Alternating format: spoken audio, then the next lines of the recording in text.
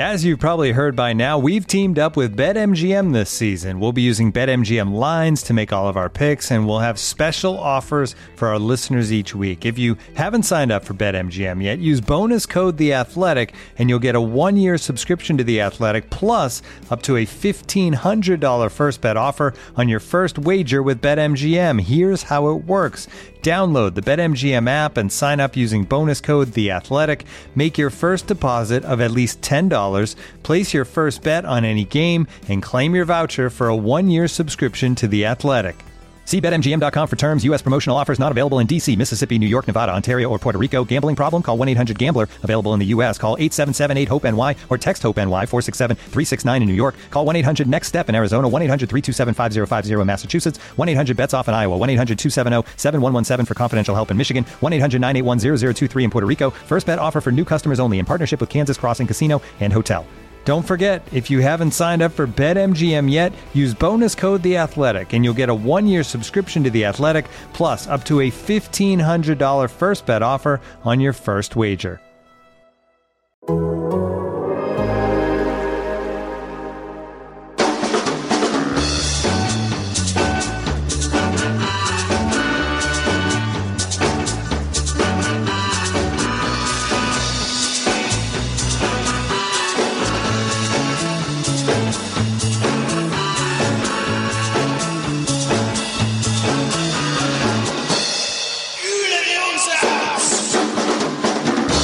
Hello and welcome to From the Rookery End, brought to you by The Athletic. We've got a great podcast coming up for you. We've got an interview with Abdoulaye Doucouré. It's brilliant. You're going to enjoy it. Before that, we're going to talk about Watford 0-0 draw away at Bristol City. My name's John. I'm with Mike. Yeah, the Doucouré interview is your reward for listening to us talking about the stalemate at Ashton Gate. And the Brigadier Colin. Good evening, everybody. Good evening. Now, that was a game of football, which you look at Twitter, there are many different types of people who watch football and many different opinions. There are also very different opinions in our WhatsApp group. So let's discuss the different sides of this game and how you judge it. I know the two of you are going to look at it very differently. Mike, let's start with you. I suspect the character that we know of Mike Parkin is going to find something bad in that game. And that's partly the job. But you can't just be negative, I don't think. I don't think you can. Are you going to be purely negative about that game? No, I'm not going to be completely silly about it. But I think you're right. I think there are. I think you can broadly put football supporters into two camps, and neither is right and neither is wrong. One is a camp that will look at the game in more detail, think about how formations will change things, who would slot in better here, what sort of little changes would do, looking for that incremental improvement. And this is very broad. Another half of the footballing supporting world wants to turn on their TV, go to the game and watch an entertaining game of football and go home. Not think about it. Go, sing and scream and shout and watch shots and fun and games fly in for 90 minutes. No, I think there's a third. Yeah, me. And that's... Who doesn't like either? No, I think I'm a third type. I'm not statistical. I'm not analytical. What I like to know is I like being a football fan because it feels like a soap opera, but a good one and a real one. It's the ups, the downs. We're not exactly on a cliffhanger at the moment. Well, not cliffhanger, but it's a little things, a story from one game to the next. That's what we sit and talk about in this podcast. I'm certainly not watching the omnibus either. Oh, but I see what you mean. Yes, as a work of art, it was not. Yeah, it just wasn't entertaining, and that's fine. It really wasn't. I found it a difficult watch, and I know I share a lot of. I know a lot of people did, and I share their frustrations. And I think you've made the point to me earlier, John, that perhaps I'm still a little bit scarred from last year, and what we saw unfold last year. I found it incredibly disappointing, and we would talk through it today on our WhatsApp group again. Sort of quite difficult to believe what unfolded, but yes, I do feel scarred from last year because I saw a Watford side that was less than the sum of its parts, a Watford side that wasn't willing to, when the tough got going, they weren't willing to knuckle down, or they weren't able to. They weren't able to find answers to questions they were being posed on a regular basis. Last year was incredibly disappointing, and I don't think we should have gone down with that squad. Now we're in a situation in the Championship where it's arguably one of the best squads, not in the Championship this season, not the best squads that Watford have had in the Championship. It's arguably one of the best squads in the Championship ever, with what we've got on display. Well, you look at look at the talent from front to back. I'm sorry, John, but I think it is. No, it's not an amazing, brilliant, world-class, best ever Championship squad. It's one of the best squads in the Championship. Right, so here you go. It isn't a Championship squad. It isn't a great one. There were plenty of players in there who aren't playing as you need to play in the Championship, which is a very varied, very, very varied league, especially compared to the Premier League. So again, they've been posed a question that they're not answering. Play differently in the Championship, get yourself back up into the Premier League, and it's just not happening. There was no cohesion. There's possession without any sort of domination. When did the keeper had to make a save? What was it? 80 minutes when Quina had that shot. There's no concerted threat. There's no. And I know it's difficult. Bristol City are above us in the league, and we're away from home, and we've struggled away from home. They're only 1 point ahead of us. Yeah, but above is above. At the end. No, it's not. Well, one team with 1 point. It's 1 point. But a couple of teams were 1 point ahead of us at the end. I'm going to make a cup of tea, boys, and I'll come back in 5 minutes. Right, no, let's go, Colin. So Colin. And I think they're being asked questions and they're not answering them, and it's the same as last year. And I think there's worrying signs, there's echoes of last year where it feels too difficult, I think. And I think there's players, I've said it before, there's players who can change games if they wanted, and it's not happening for whatever reason. And there are, and I know Colin's going to talk about the positives, and I am on board with that. I think that this Watford team can do good things, but I've said it a lot, and then we keep looking to the next game for it to happen, and I don't really see the improvement happening quick enough as far as I'm concerned. Okay, it feels like, Mark, you've completely forgotten about QPR and you're not comparing it. Colin. Yes. Go on then. This game was not appalling. It wasn't entertaining. What was it for you? Well, I found it quite entertaining, I have to say. I've watched, I think the majority of the time I've been a Watford fan, I've watched them in this division. I was trying to work it out. I think it's about 27 seasons or something like that. When I was a kid, we played in the third and fourth division, and there was no expectation. And then we had, 5 seasons under Taylor the first time, then 1 under Taylor, then 1 under Boudreau, then 5. So it comes to about 12 seasons in the top flight out of 130 odd years of 40 years of football. So I'm used to this division. And I would say, just for those of you listening who haven't caught up with this game yet, we had some players who were unavailable to us, which very much weakened our bench and weakened the team. We had no Sema, we had no Capoue, we had no Cleverley, and we had no Hughes. So that robbed our midfield of 4 potential starters, and that put us a bit on the back foot. The thing I liked from the awful game against QPR, despite the fact it was a 1-1 draw and we didn't lose, I absolutely loathe the 3-4-3 system. I think it's appalling, and it makes me really fear for England in the Euros, because Southgate seems completely wedded to it. And I'll tell you why I hate it so much. And I don't like 3 at the back, to be honest with you. I much prefer a back 4. The reason I hate 3-4-3 is that you get overmatched, you get overloaded in every single area of the pitch. If you're playing 3-4-3, your front 3 are playing against the back 4. If you're playing 3-4-3, your 2 wide midfielders are basically fullbacks. They're not midfielders. So you've got 2 in central midfield who are normally up against 3, and at the back you've got 3 at the back who are trying to cover an 18-yard, the whole of the penalty box, and gaps appear and teams can play balls through that. And I absolutely loathe it. So it was good to see that Ivic tonight thought, that didn't really work for us. We got absolutely battered by QPR. How we didn't lose that game, I don't know. I know it's not December yet, but it was almost a Christmas miracle, John, that we didn't lose that game. And today we went to a 4-3-3, and that is a much, much better system, because that gives you the opportunity to overload teams rather than be overloaded. And as a result, we looked in total control for the first 45 minutes. Yes, and I'll come on to the threat and the lack of threat, if you like, in the future, but in a minute. But if you look at the team, where's the experience? And so we've got Foster, Cathcart, Cabaselli and Firmino, who are all experienced players. They're not experienced playing in this division particularly, but they're experienced senior pros, and they're at the back. In front of them, Chalobah, who I think you have to say at this stage is more experienced than, say, Garner or Quina, who played alongside him. And then 100 up games front, for Watford now, Chalobah. Yeah, exactly. So, and up front, you've got Gray, who had a very, very bad evening. And what he doesn't do, Gray, which Deeney can do, although I do think Gray, if he's on form, but he hasn't been on form for years, so it's a bit hypothetical. What Deeney can do is that he can take the That's two... such a bad for years. You know, it's like, yeah, it feels it. What Deeney can do with the two children who are playing up front, talk about lack of experience, Sarr and Pedro. Pedro's a year older than my daughter. Right, and she led in bed all day today, and ate toast. You know, she's a teenager, and she sort of did an essay. But if I compare her to Pedro, I think, what am I expecting from Pedro? What would I expect from? I can barely ask my daughter to go to the co-op to do some shopping.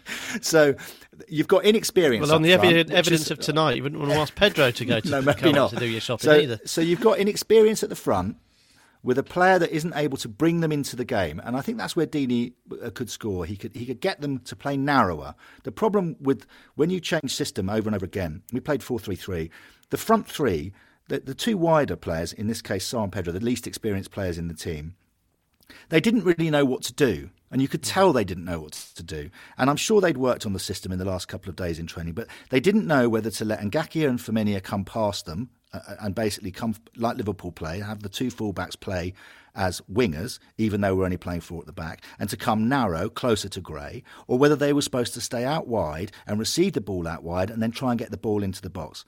The problem with them, if they stay out wide, is that there's no one really, apart from Quina, who can get up and get in the box to provide them with more threat in the box for a cross. They didn't do that thing that good wide players do, when, like we used to see with Barnes and Callaghan. When Barnes had it wide, Callaghan would come into an inside right position. When Callaghan had it out wide, Barnes would come into an inside left position. They didn't do that. That's inexperience. That's lack of training. It's also lack of direction from Gray, who is the experienced pro. So for me, that front three didn't work at all, and it's why we didn't carry any threat.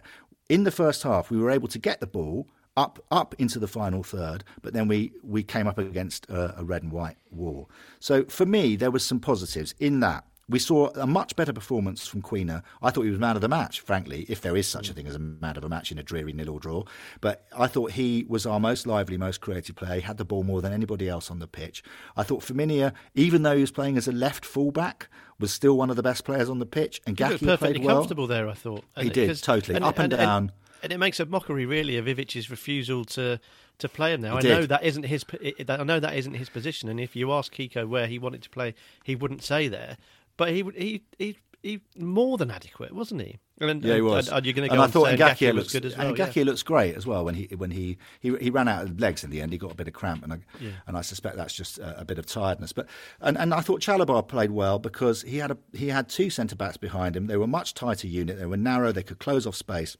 And I thought Garner wasn't great. His dead ball delivery was very up and down throughout the game. But the real problem was that these two very young wide players haven't got a leader amongst them, and I think that's probably why Deeney should play with them and educate them in game as to where they should be, shouting, pointing, pulling them towards him, pushing them away from him, saying, if he goes out there, you come in here.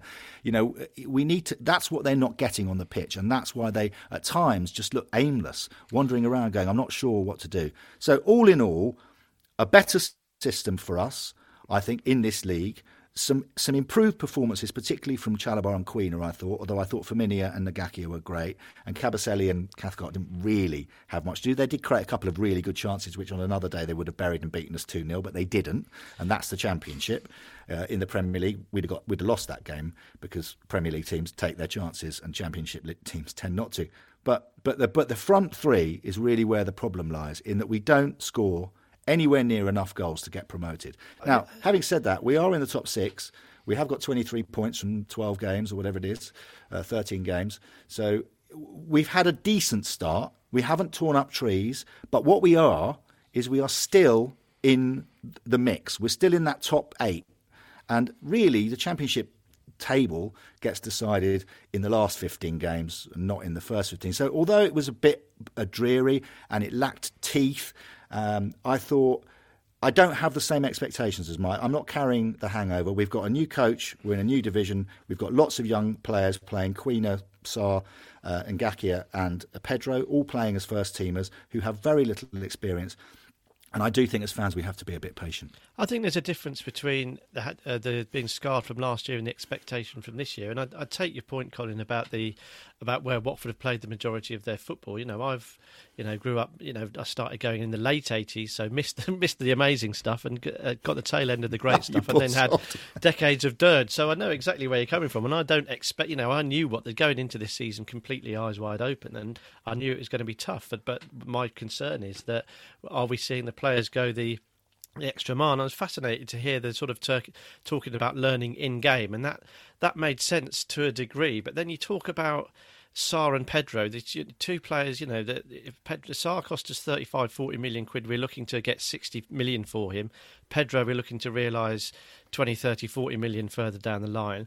Should they really be learning in game when, you look at the 20-year-old Bristol City, is it Semenyo, who taught them both a lesson on what to do. Yeah. He was direct, he was quick, skipped past his markers, either got a ball in or got a shot off. And you've either got that or you haven't. And I totally agree with you in terms of experience. But to say do they not know what they're doing? And it sounded like, I still haven't seen the extended highlights from Saturday, but when Quina came on, it sounded like it was his turn to not know what was really going on and what his role was. And that to me is, I understand it. Football isn't an exact science, and things don't always translate from the training ground to the field because the other team is playing against you and getting in the way. So I get that it's difficult, but this is happening a lot. And the sense that I have from Watford, and is probably why my frustration is spilling over a little bit tonight, is because if you go through the 11, there will be good things from all of them, I think, tonight, but they're all always at 85%. So they're all doing some good stuff. They're not all doing all good stuff. Do you know what I mean? They're not doing everything they should be doing. So they're not beating their man. They're not tracking back. They're not staying switched on for 90 minutes. They're not getting the ball in. They're not making the right decision. They're not stopping, putting their foot on it when they've got a chance. They're all making some sort of mistake virtually all the time. If it's not Chalobah, it's Quina. If it's not Troost-Ekong, it's Cathcart. If it's not Foster, it's, and none of them are getting it right enough for us to be any sort of threat. And it's just so worrying. Those front four that we talk about, where were the goals going to come from? All four of those guys would have argued to their agent in the summer that they should be getting a Premier League move. All four of them. And Parizza's played Serie A. And we can't buy a goal. We really didn't look like scoring. And Sky put a stat up tonight. This is only after 22 minutes. But Watford, Bristol City completed 41 passes. Watford 141. And then after 30 minutes, I saw that, yeah. After 30 minutes, not a single shot on target. So all really valid points about the formation. And I think they are good points. And I think there was much to enjoy about that shape. It felt more cohesive and solid. But what was the end product? Absolutely zilch. So, Colin, are we really saying then the problem is everyone needs to play a little bit better and we just need to be better at scoring goals and then we'll win the whole thing? Is it just literally those two things? I told you I should have been head coach. Just play better, lads. Play better, score more goals. That's it. That's the half-time talk. Off you go, lads. And the podcast shall end just that. In essence, of course, that is exactly what has to happen. The problem with actually doing that, as we've seen with many, many different teams over the years who looked like they were full of potential, full of threat, and then were utterly toothless when they played actual matches, is that it's a team sport, and a team sport is about a collective mentality. And as a coach, trying to affect the minds of, say, 15 players on a Wednesday evening at Ashton Gate and get them prepared in a way that allows them to not make mistakes, to be in the right position, to make good decisions. That is at the heart of why we love football, because it doesn't make any sense. When you see Manchester City get a 0-0 draw in the Cup against Exeter, you think, well, that shouldn't have happened. How has that happened? And that's the kind of alchemy and mystery of team sport. And so my my feeling is that he needs to settle on a system. With 3 days ago, we played 3-4-3. Today, we played 4-3-3. It sounds like, well, they should just be able to adapt. Yes, but when you're talking about such tiny margins between getting the ball and passing it through and creating a chance, or making a mistake and hitting it against the defender, it goes out for a throw-in, it's about really understanding the shape of the team that you're in. As Glenn Hoddle used to say, seeing all the pictures. And really, really good players see all the pictures and matter. They could be playing 8-1, 8-1-1. They wouldn't matter to them. But what we need to do is settle on this system and learn really how to play it very effectively. So do the fullbacks overlap? If they overlap, do the wide players come into a narrow? Do they pull back? We go to the ball too much. There's no doubt about that. When the defence has the ball, the midfield comes to the ball too much. They don't go away from the ball. When the midfield have the ball, the strikers come to the ball too much. That's something that needs to be worked on and changed in training, because if you keep coming towards the ball, you end up playing in front of the opposition all the time. And tonight, the really key thing that you can take away was that we didn't get in behind their defence once. Not once. And that is a real problem. That's a real problem when you're trying to score goals. If you can't get in behind them and turn the defenders to face them and go, you're not going to score unless you shoot from 20 yards and it goes in. So it is difficult. But if we stick with this system and we get the players back from COVID, the players back from injury, and we have that very strong squad, then I think we can improve. But the players need to know exactly what their jobs are, as they did under Javi, I have to say, when he came in. They need to know what their jobs are. They only need one job, and they need to be able to perfect that job and do it again and again. And in that way, I think we can stay in the top 6, possibly. The truth of the matter is, in terms of expectation, is that very, very few clubs drop out of the Premier League and go straight back up. Very few. If you look over the last 20 years, it's only about 6 times that's 6 or 7 times. We can't make excuses, though, Colin, at this stage. No, I'm not. I'm just saying it's not a simple job. You don't come down with a strong squad and go, right, we're going to smash this league. So you need to settle on a system, and you need to perfect it, work on it, and keep it. And the trouble is, I think, is that we've changed our system too much. 3-5-2, 3-4-3, 4-3-3, 4-4. It's like, can we settle on a system, please, and fit the players? That we've got the players for certain systems, put them in the system, play it 6 times in a row, and then if it's not working, change it then. It clearly didn't work against QPR. He just made an immediate change. But hopefully, when we play on Saturday, he won't go back to 3. I just want us to settle on a 4-3-3 or a 4-5-1 or a 4-2-3-1 and settle on a system and say, right, that's the system, lads. If you're playing in this position and if you're playing in that position, this is what your job is. But a flat back 4 for me, definitely. And yes, we have to play better. But in order to play better, they have to know the system, know each other, maybe a bit less rotation, see if we can improve that way. I think that phrase you used, alchemy, Colin, is absolutely perfect. And I think it sums up the difficulty of football. As you say, you have to everything. There isn't a right or wrong way. You hit on it eventually, and it's either good and you make gold, or it doesn't and you don't. And the worry I have is that for alchemy to work, you have to have the right ingredients going into that potion. Yeah, totally. Have we got the right ingredients? And we seem to be. It looks like we've got in our left hand a collection of stuff that should, when thrown into the pot, come out as gold. It looks like alchemy should be able to happen, but we keep trying it, and we keep coming. There's a bit of lead, a bit of mud coming out. We're getting close to gold. We're not far away from it, and I think that's why I'm slightly grumpy about it. We've got everything's in place. The pot's bubbling nicely. Ivic is there with his book, and it's all he's understanding what needs to happen. We've got all these lovely players ready to go, and it's just sort of we just seem to be making a pig's ear of it.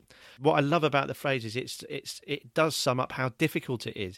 It's a delicate, difficult process with no magic sort of wand. You can't just make it happen. And my rather glib sort of statement about they just need to be better is very reductive. But you know what I mean. We're close, but not close enough. And no, not yet. And it's deeply frustrating. And I do totally admit, and I'd hold my hands up to being very scarred from last year and previous times when Watford have sort of folded, usually post Christmas in the Premier League. So I do have anxiety issues really when it comes to this to my Watford side rolling their sleeves up when the going gets tough, because all too often I haven't seen it, and I think it feels like it's starting to get tough now, because as you slide down the table, do players start thinking, oh God, January, get me out of here, or next year, this isn't going to plan, get me out of here. And then, so I'm probably thinking too much into it, and I'm probably getting a little bit too grumpy. Everything you say, Colin, is absolutely right, and it's a good job you're on here tonight to be articulate and sensible in the face of my rambling nasal tirade. We are in decent shape as long as these ingredients come together, and they have to come together quickly, because I tell you what, I don't think Ivic will last much longer if things don't change quickly. This episode is supported by FX's Welcome to Wrexham. Celebrity owners Rob McElhenney and Ryan Reynolds' small-town Welsh football club has finally been promoted into League Two after 15 seasons in the National League. Dedicated staff and supporters celebrate the city's return to glory while bracing for the newfound challenges that come with being in a higher league. Will Wrexham AFC stand up to the challenge and rise again into League One? FX's Welcome to Wrexham premieres May 2nd on FX, stream on Hulu.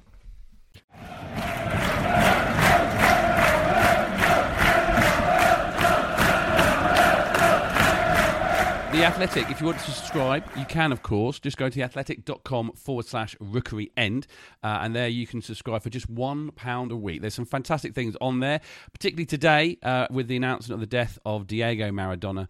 There's a really considered piece by the tactical man, Michael Cox, all about Diego and how good he was against England in 1986. One of the best individual goals the world has ever seen. You also catch up on everything that Adam's doing in terms of following Watford, and you might have read last week his article after he interviewed Abdoulaye Doucouré. Mike and I caught up with him to find out more, and you get to hear from the man himself, Abdoulaye Doucouré. Adam, your latest hot interview is with one Abdoulaye Doucouré. 4 years at the club, 129 appearances and 17 goals. Says a lot, but it's stats. He meant quite a lot, I think, to this Watford side in this era of us being in the top flight. He was the creme de la creme. Yeah, I think he was. He's the mainstay of the Watford midfield when we were doing really well in the Premier League. Obviously, it faded towards the end, but if you look at our successes over the last few years, he's been central to it. And he's also been a player that has been in there and hasn't really put too much of a foot wrong. Has always been very dependable and reliable, energetic. His levels wouldn't really drop on the whole. And I'm speaking about the fact that, yes, there might have been moments over the last 12 months when he wasn't at his best. And in the interview, he talks about that and the reasons why. If you were to say to Watford fans 2 words, Abdoulaye Doucouré, I think most of them would go, yeah, he was a player. And, if you look at the team now, especially in the current context of having a midfielder that's comfortable receiving the ball, moving the ball on, and sort of helping the midfield flow like an engine room, he's the sort of player that we are missing currently. So, Abdoulaye Doucouré, it was great to catch up with him. And it's something that I've been wanting to do for quite some time. So it was great to sit down and go through a whole load of different subjects with him. We'll hear that audio in a second, but how is he? How's he doing at Everton? I know we can sort of look at the fact he scored a header this weekend. We can look at the fact he's playing and they're doing well for Everton. You saw on Zoom, you saw the whites of his eyes, you saw the smile or not smile. How is he? He's really, really well at the moment, unsurprisingly, because he's basically made the move that, as he touches upon in the interview, that he's been wanting pretty much for the last at least 1 year, but maybe 2 years. And he talks about the fact that, way back when Marco Silva left the club and helped move Richarlison on, that he was in the mix to leave then as well. And there were other opportunities to leave the football club to Paris Saint-Germain and then to Everton last summer, when he probably should have been let go at that point. And he talks about that as well in the interview. But overall, being in a place now where he's wanted to be, and it is a step up. It's a bigger club. They've got more staff at his disposal to help him, and it's just a bigger club, a bigger operation, which is great for him. He's playing at a higher level in terms of the players that he's playing alongside. At the beginning of the piece as well, about the welcome that he got at Everton, and it sort of really did reflect the upgrade that he was getting in terms of star-studded players that he was alongside. And he talks about this welcome dinner that he had at the Titanic Hotel, which is in Liverpool, where, if you'll remember, around sort of deadline time, Everton were waiting to announce the signings of Doucouré, Allan and James Rodriguez as well. And there was this dinner that they had, all of them, all three of them at the table. There was Carlo Ancelotti there, and there was also the super agent that is Jorge Mendes, who is James Rodriguez's agent. And at one stage in the meal, Mendes gets his phone, and up pops Cristiano Ronaldo to wish his former Real Madrid teammate James Rodriguez all the best with the move. And then he talks to Doucouré, and you just thought, if you've just come in from Watford and you're sat at this table with this sort of this star cast, and then Ronaldo pops up on a phone and you're having a conversation with him, you think, right, this is it. This is a real sort of step up. And I was thinking, and I spoke to him about it, did you get sort of starstruck about being at the table like that? But he's actually, and this is the thing that I learned from speaking to him at length, he's got this real fire within him. And he's got a very sort of strong feeling of worth and confidence, and he felt that this is his level, and we're starting to see it now, him playing for Everton. Yes, it is a different role, as I mentioned, but he looks at home. He is a Premier League footballer, and he's got the move that he wanted, and I think every Watford fan wishes him well with that. But we have to remember, and this is where we'll start the little review of the interview that we're going to play to you, that it very, very nearly didn't happen in the first place. Have a listen to this. It was a little bit crazy at the beginning when I signed for Watford, because of course they want me the summer before. And finally I signed in January. So I think they're gonna play me straight away in the first team. I'm gonna fight, of course, for my place, because there are a lot of players in the midfield. But when I arrived, it was completely different. They just want to sign me, to loan me, and to see how I look, and I was already proved myself in the French league, So I was a little bit surprised. I was near to didn't sign the contract, at this time. I said to my agent, I want to come back to Rennes, and finally I say, okay, maybe it's one of your difficulty in your career. You need to take that. You find finally an agreement with them. I sign it, and I go to Spain. And of course, I was very happy after that for the 4 months I spent in Spain. I was so happy. But of course, I was a little bit angry against Watford, because I think this was not great, Come in the club, and they tell you at the last minute, you need to go on loan, So this was my first time I need to deal with that, So I keep this in my heart, at this time. I said to me now, I need to prove myself. I need to play right. And at the moment when I'm gonna smash it, don't let them to put me down again, Yeah. This was my main mentality at this time. And we've spoken about it before, that the move to Lorient that never happened, because I was in the car park. I've been doing transfer deadline day all day, packing up the truck, and then we saw this car come in, and then you got out. Filippo, I think, was with you, and then it's like the passport, and this. If that had happened, that could have been it. Who knows where you'd be? After. Yeah, of course. Yeah, because this day was crazy, because of course at the beginning I don't want to come back in France, because it was, I did my class in France, and I think I have the quality to play in England, So, but Watford didn't feel that at this time. Maybe the manager, maybe not the board, because of course Gino, Filippo, I don't know how they thought at this moment. But they called me on the late days. They say, you need to sign. Finally, I say, okay, it's better to me to play 6 months and to come back in January, even for 1 year, and to see next year. On the finally, they called me, say, you need to come straight away to the training ground. It was maybe, I don't know, it was 10 o'clock. So I was living in Hamel-Hampstead. It was like 25 minutes. Just take the motorway. I was speed up, because I want to make the move, Came, you do the paperwork. The day after, I take a private jet. So I was on the car to take the private jet. And my agent called me, say, the deal was end, and you come back to Watford. But I was happy at this time. I said, okay, it's nice. I don't want to come back to France, So for me, it was quite okay. That led on to Player of the Season. it came together so well. Obviously, it would have been great if Marco had stayed and it had gone all the way through. Who knows what would have happened? But you look back on that with fondness? This time, yeah, it was so great. I think the team was good. When Marco arrived, he was, of course, some player was not happy with our rival, but Marco was straightforward into the players. He was a great manager. I think tactically he was so good. So, of course, this time was, I think, one of my best periods in my career. When I have the luck, I was scoring a lot of goals, So, of course, it was very good for me.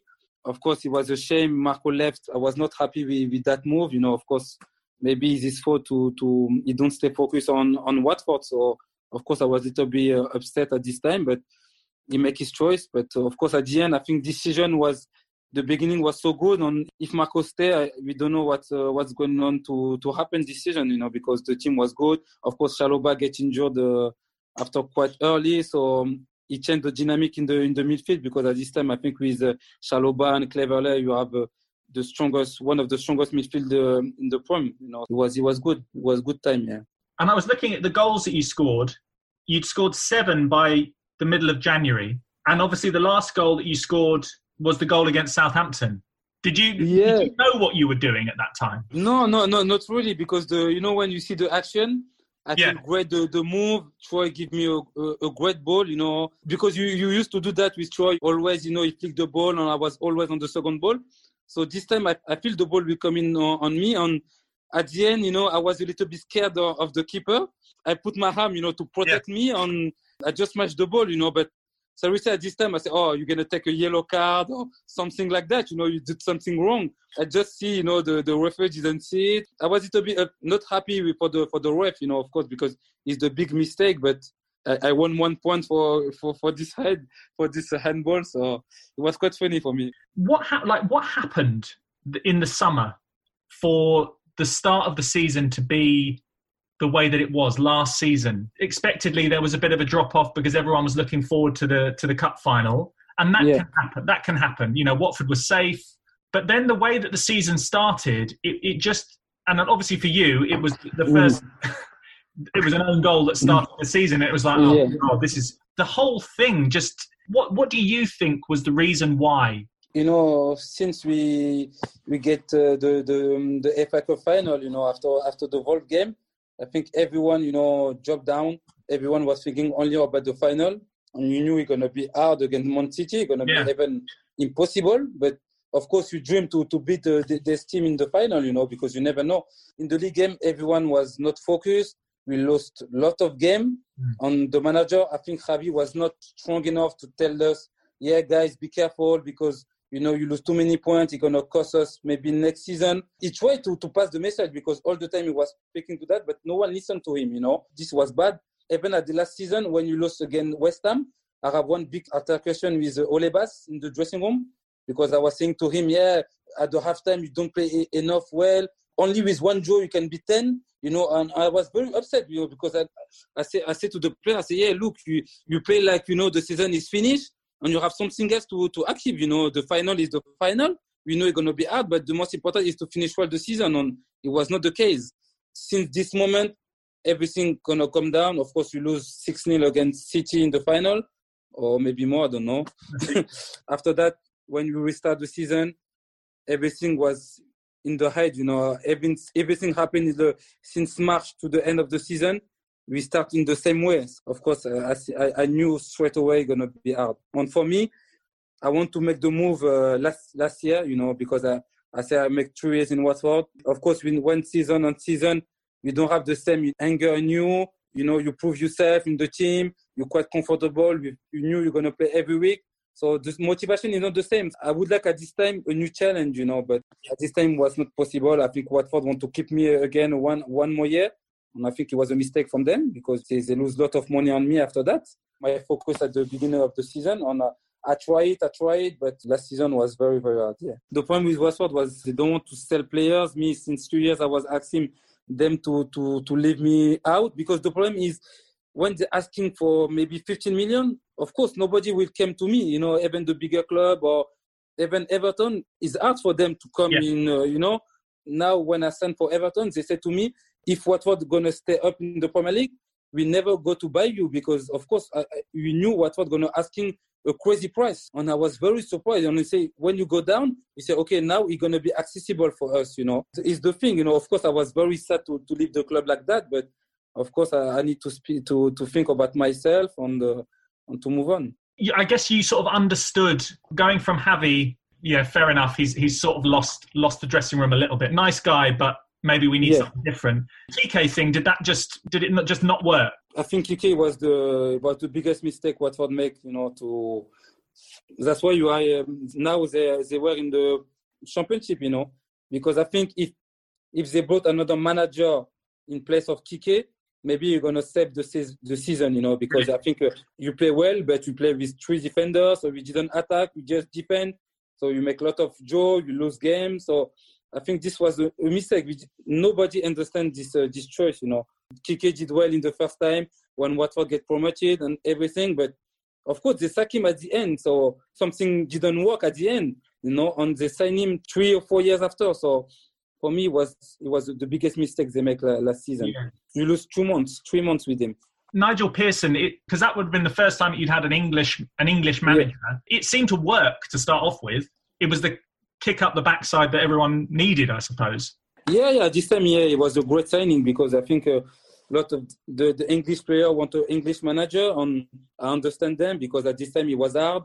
We were in the bottom, so of course we're gonna need change. And Nigel was, I think, the right person to come with Craig Shakespeare. So it was a great duo. And of course, it was a great experience for me to have a manager who speak always in English and have other manner to approach the game and everything. And I think everyone was happy, and that's why we work hard again under him. For me personally, he put me in the number 10 position before Liverpool game, and I said to him, I was quite happy to play there, and it's for the team. I make a lot of, because people don't see the sacrifice I make, you know, because I heard a lot of things. Doucouré didn't play at his level and everything, and blah blah blah. And I was quite upset because I want to talk to them today. I just can say I play number 10. It's not my position. I made a lot of sacrifice. I was the guy who won the most kilometer in every game for all the season. So, you know, I didn't count my effort, you know. So you can ask all the players. They will say, Dukes, he'll always give 100%. Of course, sometimes I was not good, sometimes I was good, but this is football. But at this time, I make a big sacrifice for the team, and of course you didn't get reward at the end. But after lockdown and then the start afterwards, what was it like at that point? The lockdown killed us, to be honest, because when you go to the lockdown, you don't feel the spirit of the team, you know. I think the manager have some personal problem as well, so he didn't call every player, and every player didn't pick up the phone. So it was hard. Even between us, we don't have a good relationship with all the players. We didn't speak to each other. Because I see some team, you know, they do some workout in the same time every day. Keep the team together. I see Tottenham do it. I think Everton, I speak to them. They say they do the same thing. So we didn't do it, you know. So everyone was on his side doing whatever they want. And when you come back, it looks like you have everyone want to finish the league as soon as possible. But the problem is we were at the bottom, so we need to. I think we were out at this moment, but we need to be safe, you know. And the result was very bad, and I think that's why we went down. If you could give a message to the Watford fans, because you never got to say goodbye. It was hard for me because, you know, I knew they support me a lot. Of course, the first season, the second season, of course, I have great moments, some bad moments, of course. So it was sad for me to don't say goodbye to all the people who support me, you know, because of course for 4 years they support me a lot. I received a lot of messages, even now, even when I signed, a lot of people was very happy for me to sign. So I would like to thank you for all the memories, for the song, for everything. Even now, my daughter still singing the song at this moment. Sometime it was funny because last time I go to petrol station. And you have one song, you know, the one, two, you know, it was the song, you know, and I was a lot of memory about what one. And I was a little bit emotional at this time because, you know, I spent great time in Watford, and of course, I would like them to come back in the Prem next year to play against them, you know, to say a proper goodbye to the fan. Part of the Athletic Podcast Network. This is From the Rookery End. I mean, that was absolutely amazing for a whole host of reasons, wasn't it? It's someone that we haven't really heard from much at all over the years. Or I certainly don't feel I can't remember him doing any massive interview while at Watford. And it sounded completely different from the man I thought he was going to be. But who did you think he was? Like, who did you... Because it interests me because I caught up with him in sort of... in mix zones and things like that. Who did you imagine he was like? What sort of personality did you think he had? Quieter.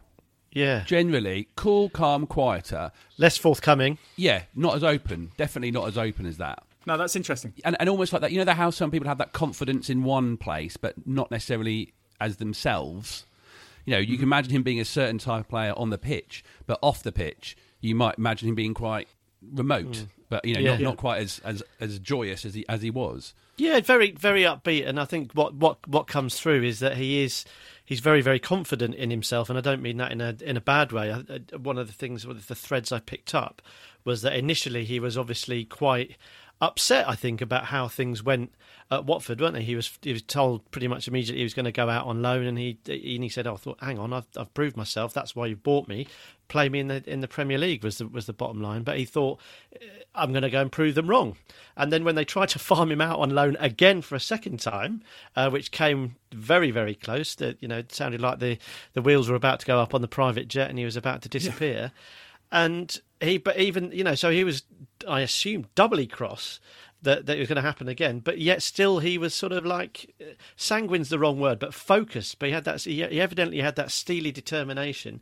He had faith in his ability to prove that I guess it was the board initially, and then Walter Mazzari wrong the second time round, and of course he did just that. So he's earned the right to be confident in himself, and he's earned the right to be a forthright speaker, which he is, and it's an absolute breath of fresh air to hear it. Just the way he talked, it's such a valuable insight, I think, into the ups and downs of a professional footballer, and how, you know, there are real peaks and troughs, and how quickly things can change. You know, we often sit here and think how amazing it would be to be a pro footballer, but also there's so many things that can change, and so many things that are in the hands of others. And I think the way that he talked us through those peaks and troughs.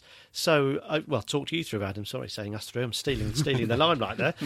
But the way he talked through those peaks and troughs was absolutely incredible. And I think without, you know, being too over the top, I think that would be a fascinating listen for Watford fans, for Everton fans, but also football fans in general. I just thought it was fascinating to hear from him. And then obviously if you unpick it, and stop and think about it, there's some interesting insight into the workings and how things have been at Watford over the past 4 or 5 years. Some, you know, you have a wry smile at, some slightly, ooh, gosh, that doesn't sound amazing.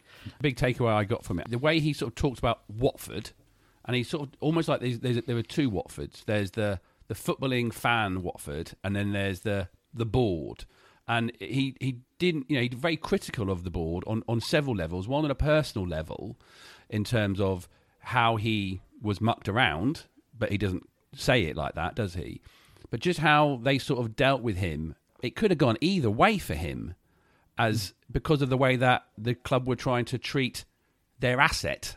I think it's a perfect example of the real difficulty of running a football club, because the owners have absolutely every right to try and tie the best players to Watford for as long as possible, for as long as they're going to get the best out of them, and to realise them. And John, you used the word asset, and it sort of can feel a little bit cold, and I guess it is. The players are assets at the end of the day, and that can feel, when you hear someone speak so well and eloquently and personably as Abdoulaye Doucouré did there, you feel on a human level.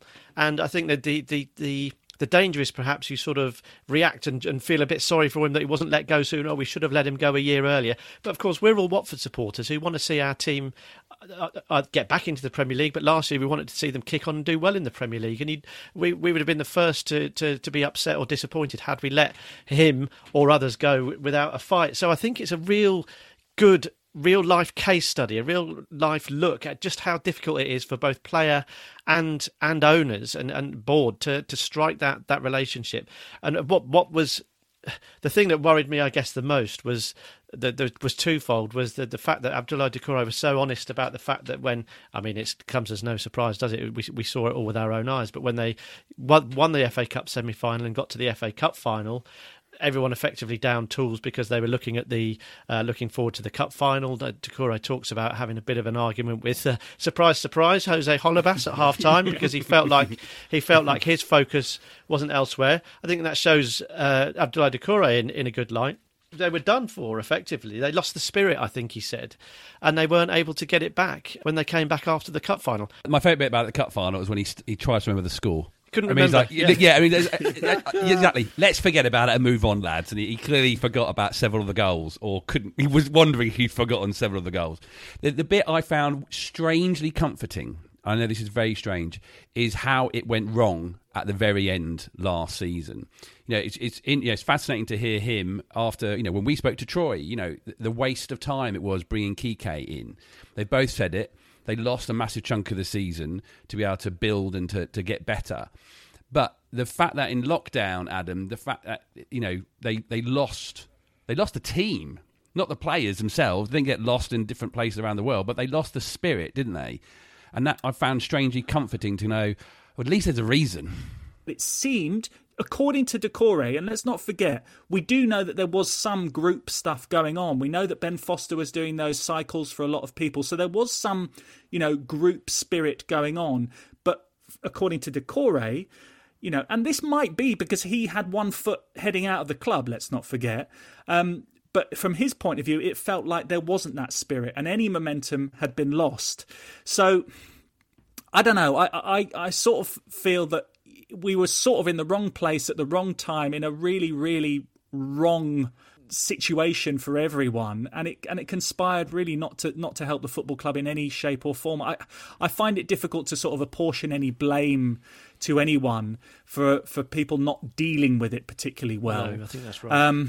Do you know what I mean? It's very tough because we were in an alien situation. But what I do is that once we'd sort of snapped back into action, they should have been far more cohesive, and they should have gathered themselves again and thought, right, come on, let's focus. And there wasn't that. That never happened. That's the exact problem. They didn't snap back into action, and he was very clear in saying that when the players came back, they just wanted it over. And I do understand that because the appetite for football was amongst most people really wasn't massively high because of everything that was going on. Everyone had their own troubles, employment and family and health and everything going on. So football wasn't necessarily high on the agenda, and these guys are the same. So to perhaps expect them to snap straight back into it, as you suggest there, Ad, was always going to be difficult. But then you saw other clubs did manage it, and you do hear talking about the lack of contact, and all throughout lockdown we're saying, well, this probably plays into Nigel Pearson and Craig Shakespeare's hands. They've shown that they're good motivators because they had a good record up until lockdown, didn't they? They turned Watford's season pretty much upside down. It ended in misery, obviously, but they gave us a chance, which we didn't ordinarily have. So throughout lockdown, we were saying, well, I think, I can imagine Nigel Pearson will have the virtual arm around the shoulder of these guys, keeping them ready, getting them poised and ready to spring into action when lockdown came to an end. And obviously, as soon as we knew, straight away, they walked out against Leicester in dribs and drabs, and I thought, hang on a minute, this isn't right. And everything we're hearing now is, and again, it's not about apportioning blame, it's about understanding, I think, that it was just an incredibly difficult time for everyone, and it's perhaps easier to understand why it went so badly wrong, because the performances after lockdown were dreadful. Players wanted out. Nigel Pearson had a rough time and probably knew that he wanted out. So it was what's the opposite of a perfect storm? I mean, it was the perfect storm of negativity, wasn't it? Probably no one singly to blame, but I wonder how much regret there'll be about them not working harder to keep some sort of unity during that time. Difficult to do it because, like I say, players wanting out, Doucouré amongst them. But it does, it just gives you a glimpse, doesn't it, as to how sort of disparate it sounded during that time. It's absolutely fascinating, but lovely to hear at the end there that you know, it ended on he's very, very positive about his time at Watford in the main, which I think speaks to the person and how confident he is in his ability, and the fact that he just worked hard and got up with it. Effectively, he rolled his sleeves up and had to prove people wrong twice, didn't he? And ended up going down as a bit of a Watford legend, really, over the course of the piece. And yeah, just it's nice to think that, you know, he talked about his daughter singing the song, and as he was driving away, stopped at a petrol station and sort of hit by a bit of a wave of. Well, he's the only man in the world, emotion. apart from a bloke called Dave in a nightclub in the 1970s, who gets a tear in his eye when he hears September by Earth, Wind and Fire. you know, Dave was dumped. He just got a multi-million-pound transfer to Everton. But it is that thing. You know, he has. You know, he's in his heart. He has Watford. You know, he got to that point for him, and I think for us as Watford fans, we know he's one of the most skillful players we've ever seen play for Watford. Do you think his story, Adam, and I mean by his story, we're talking about that transfer story, his coming to Watford, his playing at Watford, his moving on from Watford. Do you think that's a good thing for Watford FC in terms of recruiting more players to do exactly the same again? I think so, because, you know, if you look at it on paper, you've arrived from the French League, you've had 4 seasons in the Premier League, and then you've ended up taking a step up, and that's essentially the model of the Pozzos. So I think that as something to show prospective new signings, you can say, well, look, this is what we did with Abdoulaye Doucouré. I think probably the lesson that has been learnt from all of this, and this applies not only to Abdoulaye Doucouré, but to a few other players that have maybe gone a little bit stale at the club rather than being sold at the right time, is that they need to be better at selling players when they are at top value. And you look at players like Richarlison, and yes, it could have been Richarlison and Doucouré going together, but Richarlison, that was perfect, wasn't it? Arriving for having paid 11 million and then sold him for 45, upwards of 50 million. That's bang on. They could have made the same sort of money on Doucouré if they'd sold him last summer after the cup final, because Everton wanted him then. They could have sold him for a similar amount of money to Paris Saint-Germain. And that doesn't only mean that the player and the club gets money, it means that then that incentivises all the other players in the squad. Oh, right, hang on a minute. If I come in and do this, then I can also do exactly the same thing. And then that just sort of has a self-perpetuating motivational drive installed within the squad. It's fine. We know that Watford isn't a destination club, but it means that anyone that gets in there knows that they're not going to just sort of wallow and maybe fade. They've got an opportunity. They've got an exit strategy. It's like running a business where you know you've got a great idea. You've come up with the wheel, and you know that it's going to be worth, $1 billion, whatever the invention big idea, is. guys. Big idea. Here it comes. Big idea. Yeah. You know that part of your business strategy is to have an exit plan. And when players have that, then great. It all makes sense and everyone is kept happy. Everyone's sort of a stakeholder in the success of the individual, but also of the club as well. So I think the lesson learnt from this one is, sell when they are at top dollar. On the flip side to that, and it goes back to a point that Mike was making a little bit earlier on, as Watford fans, we wanted to keep hold of him. The motivation for the hierarchy at the club at the beginning of last season was, right, we've seen players leave before. Let's retain the core of a side that has finished 11th in the Premier League. That's not a bad strategy to have. Keep your good players and then expect them to kick on.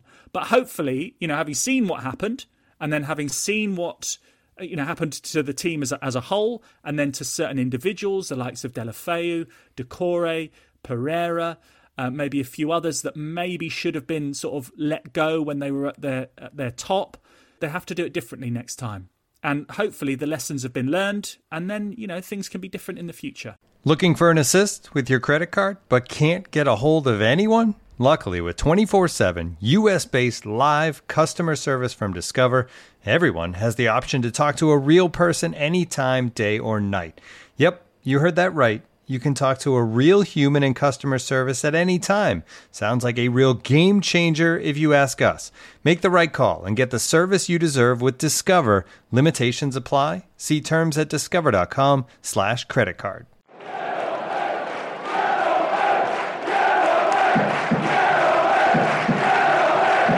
from the Rookery end. We come home, Michael, but we're not quite there yet. The chances are that fans are going to be at Watford games fairly soon, but there isn't going to be anyone at the Preston game. You've been at the games. You think this is going to be a big impact, just even if it's 2,000 Watford fans? I think it will. I think it absolutely will. The last time that Watford fans were inside the ground was, of course, the Liverpool game, and it does make a massive impact. And I know people will say it looks probably like the likelihood is that it will be 2,000 as opposed to 4,000. A bit like peas rattling around, but 2,000 people can make a noise, and there is colour, there is sight, there is sound, there is some semblance of a match day experience back. The players have the eyes of the paying public on them. The dynamic will change completely. I think it will be a shock to the system of those 2,000 who are there, because it is a peculiar experience watching a game like that. But it is a step back towards what we know the game to be. And Colin quite rightly pointed out that Watford were devoid of some of their best, were denied some of their key performers tonight because of COVID. We are still in the midst of a very difficult and unsettling and strange circumstance, and that always has to be framed around the games we're seeing. So anything that is taking us back towards what we know and quite frankly love is a good thing. And the one thing I would say, I know there'll be lots of concerns about safety, and quite rightly so. That this is a health issue that everyone needs to take very, very seriously. Football clubs have been ready for this for a long time. They were getting prepared during lockdown to welcome fans back a lot sooner than this. So the protocols are in place. The safe health and safety measures that have to be taken into account. They're used to having to follow rules and to tick boxes and to make things safe. So I think it will be safe. I think it will be great to see fans back in, because that it is a poorer experience without it. We've all, and I think again that goes back down to me being frustrated tonight, knowing that you haven't got that connection because you haven't got the ability to stand shoulder to shoulder with your son or your dad, your uncle, your mates, your girlfriend, whoever at the football. You miss that, and you miss that connection, and it's a big chunk of the football watching experience is missing, if not in all of it. So yeah, having people back in the ground is, you can just feel the world thawing a little bit, can't you? The thought of just seeing people in those seats, smiles on their face, expectations, shouting abuse at the ref, getting off their seat when the corner. They're little things, but they're massive to us, aren't they? And I think the players will react as well. And we spoke earlier about alchemy. This could be one of the missing ingredients. But the bottom line is, if we can get people back to doing what they enjoy doing safely, then it's absolutely brilliant. It can't come soon enough. We've got 4 home games out of the next 5, or 3 out of the next 4. So those home games will be crucial. I think we've taken 16 points from 6 games at home and only 7 from 7 away. So our home form we're in pretty good nick, even though a couple of those games we nicked it in the 94th minute. But those next 4 games are really big. And if we can put another, say, 10 points on the board, then we've only lost twice.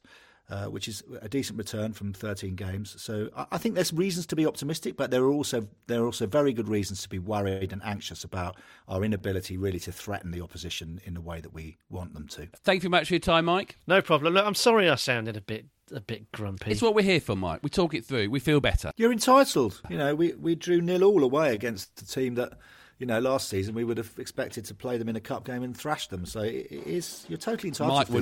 Mike wouldn't have expected that. Never. And thank you, Brigadier Colin. Thank you very much. I enjoyed being on the podcast tonight, so cheers, lads. It's helped for everybody.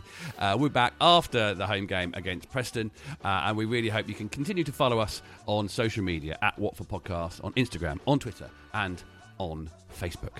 Come on, you horns!